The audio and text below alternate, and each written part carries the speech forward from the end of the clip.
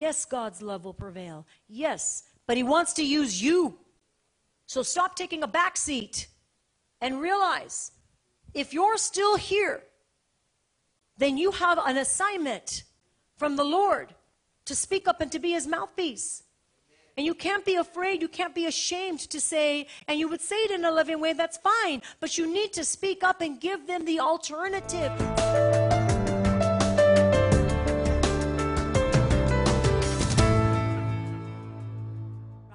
So Church of God, we have to know the Word of God, and we have to be with our swords sharpened, with the discernment of the Lord, knowing how to speak truth, when to speak truth, and know that when you speak it, God will use you. It's not going to be comfortable.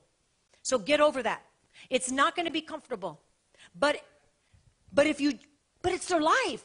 I guess I just look at it as a life, a soul that God assigned you. If you're in their life, God assigned you to speak.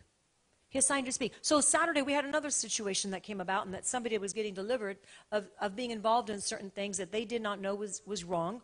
They had no clue. See, but it's this, what I'm saying here today, if we don't speak up and tell them that this is not godly, you're not putting yourself over them, being prideful. You're telling them the truth because you love them.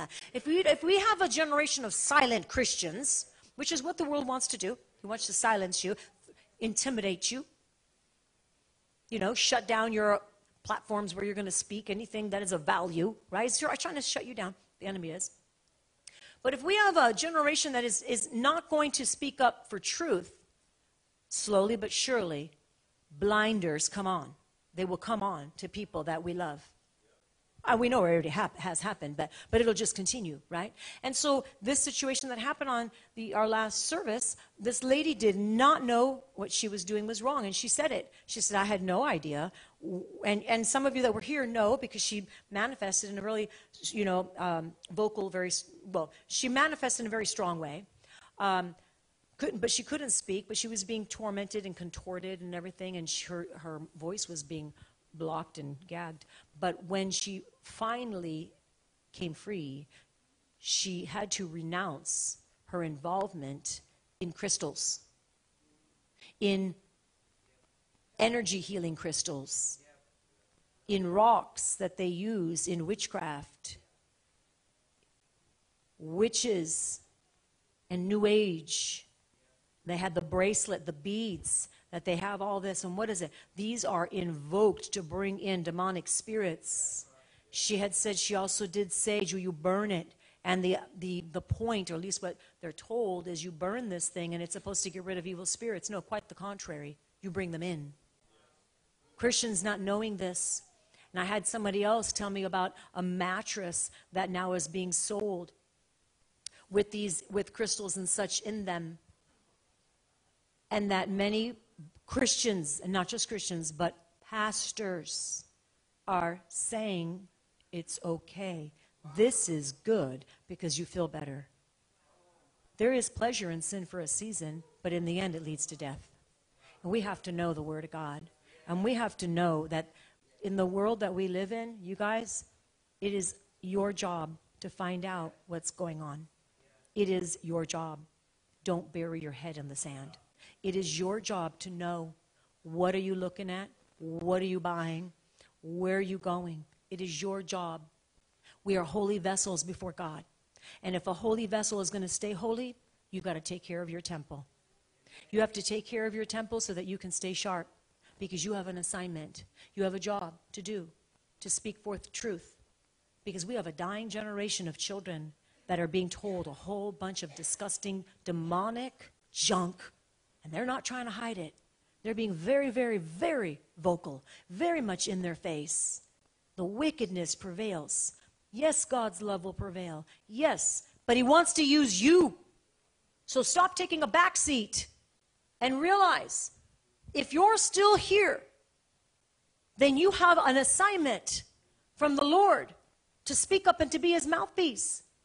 And you can't be afraid, you can't be ashamed to say, and you would say it in a loving way, that's fine. But you need to speak up and give them the alternative. Some of these kids don't know there is an alternative because they've been raised in this filth.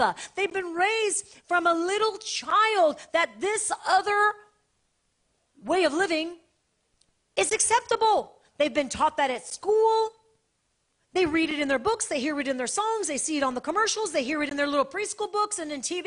Come on, in cartoons. Don't you just let them sit in front of the TV and just go to the other room and do something else? It's like sitting them in front of the demons and going, okay, I'll be back after. No, you can't do that. Some of us have grandchildren. I don't care how cute that little animal is on that show. Stay there and make sure you know what's going in their ear gate. It's your job. Say, but I'm too busy. You're too busy to not do that. It's like saying, I'm too busy to not pray. You're too busy to not pray. You've got too much on your life to not pray. Church can't be asleep. We have to be awake because people are dying, literally. And then you have, going back to that festival, Travis Scott, that there was like you had to have an adult buy your ticket. So there was an age limit to even get in. So why were all these 13-year-olds there then? Because somebody bought them a ticket. Somebody that was a supposedly adult bought a ticket. So for these young people, why? So that they could be exposed to demonic invoking of demon spirits. And a lot of these are Christians. Don't you tell me that this is just the world.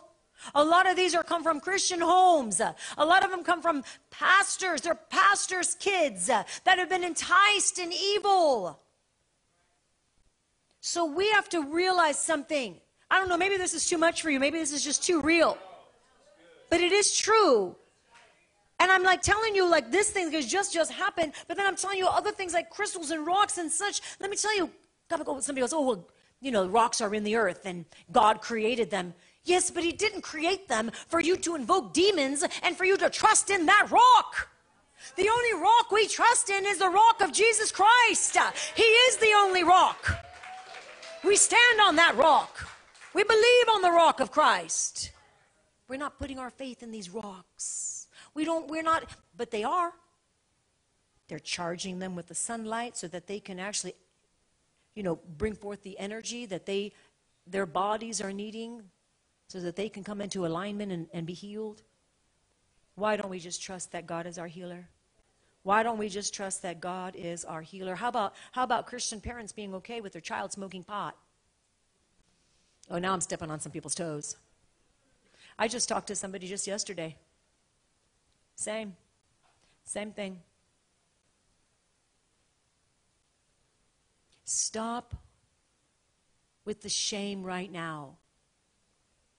You guys, you have to realize your silence is giving them access to the demons. Yes.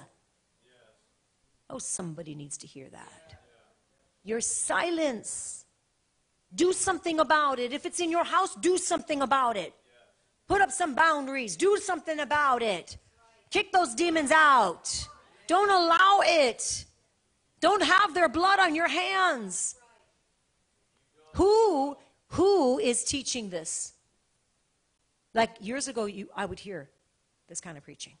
But we have to know something. God doesn't change. His word doesn't change. What you allow under your roof is your responsibility. And God will hold us responsible. So we have to know and we have to do what's right. Remember, we are temples of the Holy Spirit. Amen. Your house is too. Your dwelling place is too. You know me, I will tell you what I need to tell you, what the Spirit of the living God has spoken. I'm not skirting around any issues.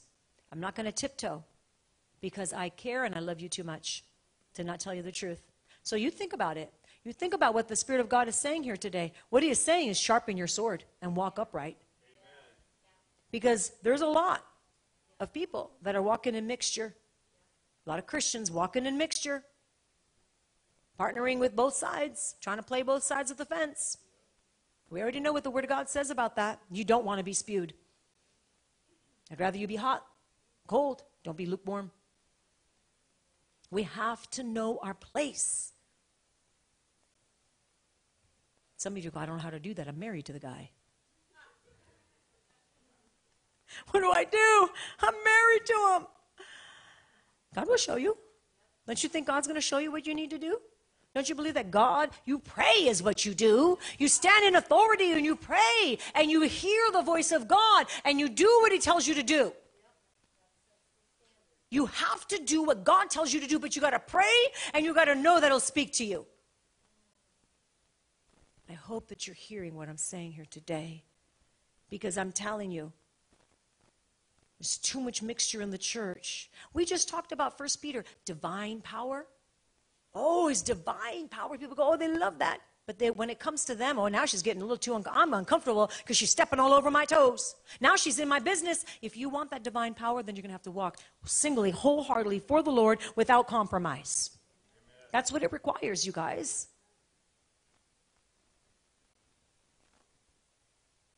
There's a price to pay for righteousness, to walk godly, to walk holy.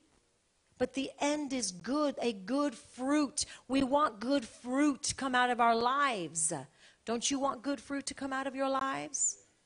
Don't you want to love God with everything within you? All of your heart, all of your soul, all of your mind, all of your will, everything?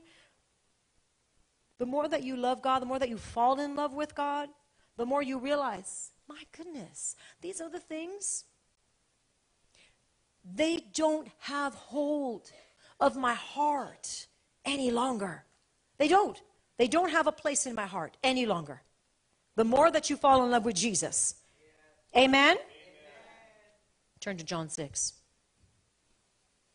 So when you come to church, I expect you to be used to hearing the word and be sharpened. When you come to church, I expect for you to believe she's going to bring a word that based from the word, and it's going to change my life. If I'm willing to hear the truth. If you're willing to hear the truth, you're going to go up to that next level. You've got too many people tickling your ears and saying, I see rainbows and I see, expansion over you. And the reality is it's a false prophet that's just speaking what you want to hear, and they're going to be accountable to God one day. Amen. And we believe in prophecy. And that we move in all the gifts of the Spirit here. So it's not that we don't believe in that. Are you kidding? I don't even know how to function without all that. I'm like attached to the Holy Spirit all the time. But I also believe in bringing the pure, unadulterated Word of God. And we must have that, you guys. We have to have that, you guys. Because the enemy is a master deceiver. So let's look at John in the feeding of the 5,000. John 6. John 6 and in verse 5. And I'm just going to give you just a few quick points. And in John 6:5, it says here, Jesus lifted up his eyes, and seeing a great multitude coming towards him, he said to Philip, where shall we buy bread that these may eat? Where shall we buy bread that these here may eat? Say it's a test. Why is it a test? Because Jesus really didn't have that question. Jesus was really not wondering, where are we going to buy bread? It's a test. When something's happening in your life and you hear, and you're like, I don't know what to do. It's a test. It's a test. But Jesus already has the answers because he already knows yesterday from today, right? Okay, so he says, where are we going to buy bread? That these here, 5,000 of them plus, where are they going to eat? Look at verse 6. But he said this to test him, for he himself knew what he would do. Say, God already has the answers. He already knows what he's going to do. There is no surprise in the kingdom. Yesterday, today, and forever. It's already written. Actually, all of your days are written too, right? So he already knows. Praise God. That's a good thing. He already knows. Any trial or trouble you're going through right now, God already knows the outcome. He already has the answer. Look at verse 10. There's something we're to do, though. Look at verse 10. Jesus said to them, make these people sit down. Some of you just need to sit down. Be still and know that I am God. Say, I'm going to sit down, I'm going to be still, and I'm knowing that he is God, and he doesn't change. He doesn't change. He asked a question to see what their response was. And he says, have them sit down. So when Jesus says to you, sit down, Junior, you don't need to fret. You don't need to worry. I already have the solution. I already have the answer. He already has your answer. He already has your solution. He says in his word that everything that he brings to us is good. So he already has that good and perfect answer. And he's saying, sit. In other words, be still and know that I'm God. Psalm 46:10, right? Be still. Be still. Don't be fretting. Don't be worrying. Be still and know that I'm God. In repentance and in rest is your salvation. I love the scripture. It's in Isaiah 30, verse 15. Isaiah 30:15. You can write it down. In repentance and in rest is your salvation. In repentance, rest. Repentance, rest. Here, repentance is a good word. Repentance, rest. You can't rest until you repent. When you repent, you can rest. Repentance and rest. In repentance and in rest, it says, is your salvation. In quietness and in trust is your strength. In repentance and in rest. God wants you to rest. God wants you to rest. I don't mean sit down and don't do another thing the rest of your life. But I mean internally. God wants you to rest. He wants you to trust. He wants you to know that it is in repentance and in rest that is your salvation. In other words, saved, healed, and delivered. God's got it already figured out. He didn't have to figure it out. He just said and it was. It's already done. He created it. Created the world. He created you. So in repentance and in rest, that means it's our job. It is our job to make sure we walk in a spirit of repentance. And when we do, we walk in rest. It's kind of simple.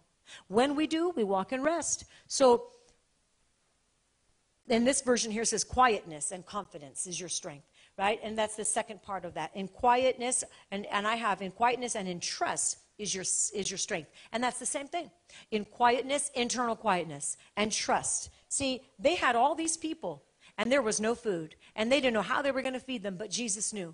You may have a big, big problem that you're looking at right now. And you don't know how you're going to take care of that problem. But you're not going to take care of that problem. You're going to let Jesus take care of that problem. Say, Jesus is going to take care of this problem. The problem now has turned to a solution. Say that the solution is in Christ.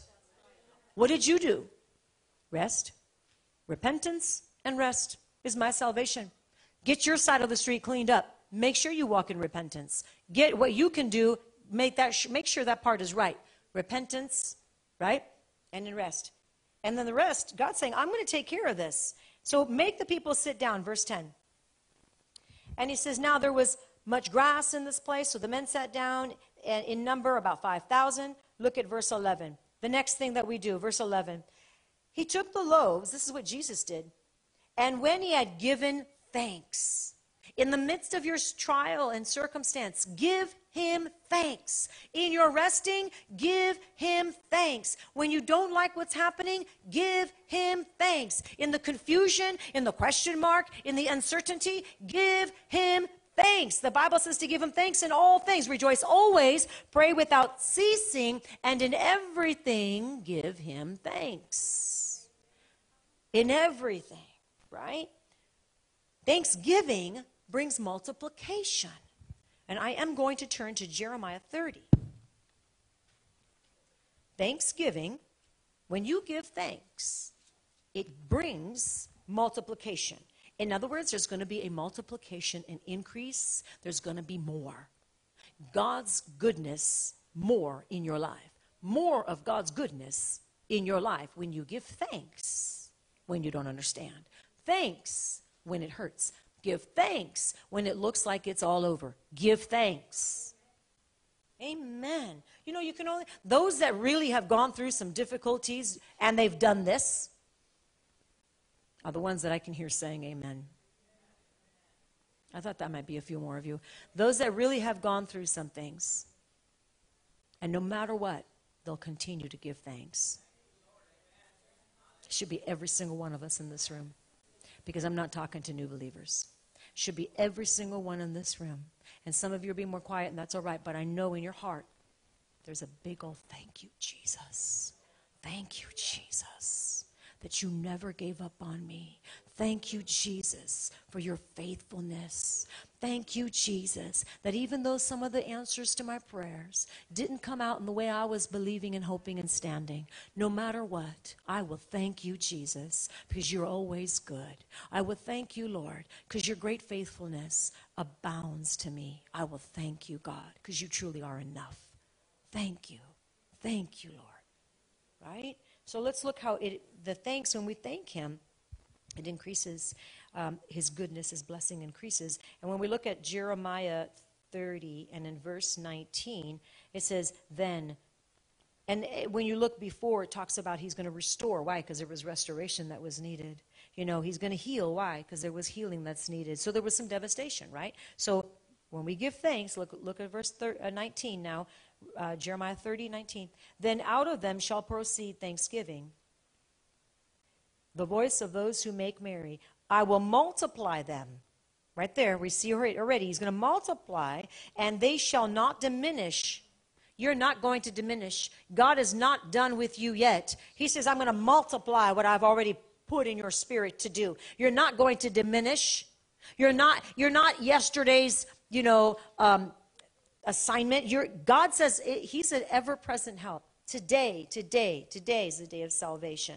So he says, I will also glorify them, and they shall not be small. So what is God doing? Multiplication. He's not diminishing, multiplying. And he's saying right there, he's saying, listen, when you seek my face, and no matter what you're going through, I'm bringing the increase. I'm going to give, you just thank me. Be still in your trial. Be still inwardly. Be still. Know that I am God.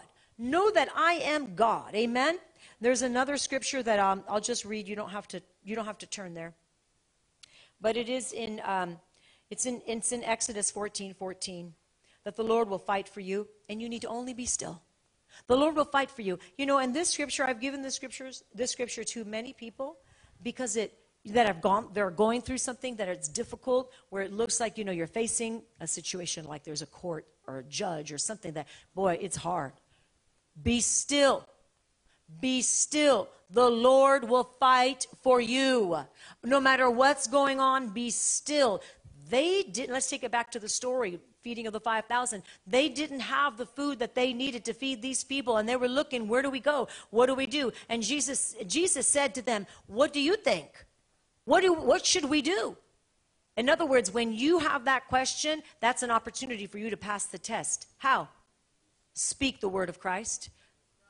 Speak the word of God. Get the word of God coming out of you. When there's a question, it's like him asking him a question. Not because he needed to know the answer, but he was looking to see, is he going to respond right? Pass the test. Are you going to respond right? Well, I don't know what to do here in this situation. It's difficult. Are you going to respond right? Because God already has the answer. He already knows. But he's looking to see, are you going to respond right? After your response, be still and know that he is God. Be still. After you're still, give him thanks. Give him thanks. What happens when you give him thanks? Multiplication. Say, God's the multiplier. He's going to multiply all that I need. He's bringing it. He's an exceedingly abundantly kind of a God. Look at verse 12. And let's go back, first of all, to John 6. And then we're going to look at verse 12.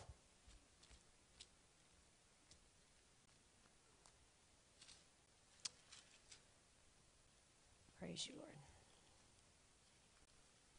I hope and pray you guys are taking this into your spirit, man, and really letting his word just fill you.